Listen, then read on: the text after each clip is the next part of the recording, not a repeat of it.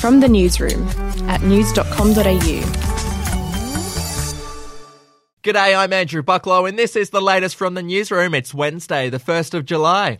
Prime Minister Scott Morrison has hinted people could be fined if they refuse to get tested for the coronavirus. A testing blitz is currently underway in Victoria, with 36 suburbs set to go into lockdown at midnight tonight. It comes after the state recorded another 73 new cases of the virus overnight. The Victorian Premier revealed yesterday that almost 1,000 people in just 2 of the virus hotspot areas had refused to get tested. Today, the Prime Minister made it clear it's a stat he's not very impressed by.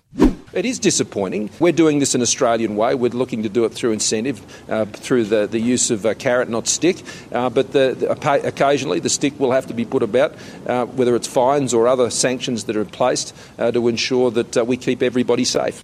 Victorian Premier Daniel Andrews has also issued a warning to people outside the state's 36 hotspot suburbs. Have a listen. If we don't lock this down, if we don't get control of this really quickly, then we're going to finish up with case numbers and the whole state lockdown. Meanwhile, Victorians from virus-plagued zones who try to enter New South Wales could be slapped with 6 months jail time and an $11,000 fine. People who have been in one of Melbourne's virus hotspots cannot enter New South Wales unless they're a New South Wales resident returning home or in special circumstances such as to obtain urgent medical care or for compassionate reasons. And finally, the last time I'll talk about Victoria in this podcast, comedian Ross Noble made a cracking joke about the state's coronavirus outbreak during an appearance on The Project. He compared it to a famous singer. Have a listen. Currently, the country's going through what scientists call the Spice Girls paradigm. Hang on, what's the Spice Girls paradigm? Well, what that is everyone's trying really hard, but Victoria's ruining it for everyone.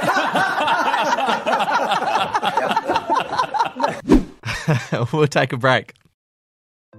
Hey, I'm Felicity Harley and I host Healthyish, where we chat to experts, influencers and people in the know from around the globe to arm you with the knowledge to make healthier decisions for your mind, body and soul. I think if we're going to be focusing on health, like sleep is probably the biggest component of that. I think sleep is the cornerstone. Like choose the harder option, because I've never woken up and gone, I regret that run that I went at 4 a.m. I've never done that. Search for Healthyish and Extra Healthyish wherever you get your podcasts.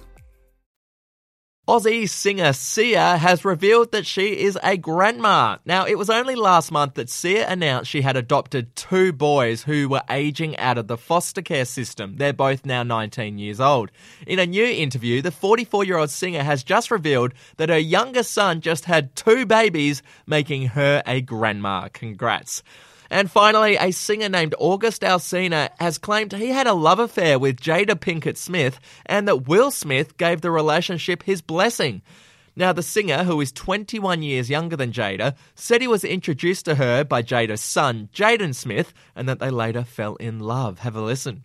I actually sat down with Will and had a conversation due to the transformation from their marriage to life partnership that they've spoken on several times, and it, not involving romanticism. Mm-hmm.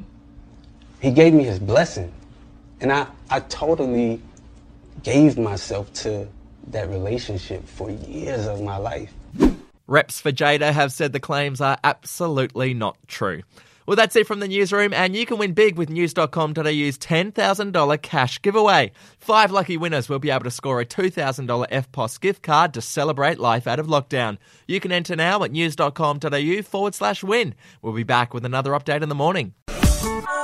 Your headlines from news.com.au. Are you ready to get an inside look at crime from someone who has investigated some of Australia's worst crimes? It was like Aladdin's Cave. The luminol found bloodied footprints and bloodied handprints on a wall, so it's just like a horror movie. Former homicide detective Gary Jubilant sits down with cops, crims, addicts, victims, small-time cheats, and big-town lawyers as they tell their incredible stories. My house got raided. Next thing you know, I got bail refused. Next thing you know, I'm on a truck to Parklea Prison. Listen to I Catch Killers early and ad-free on Crimex Plus on Apple Podcasts today or wherever you get your podcasts.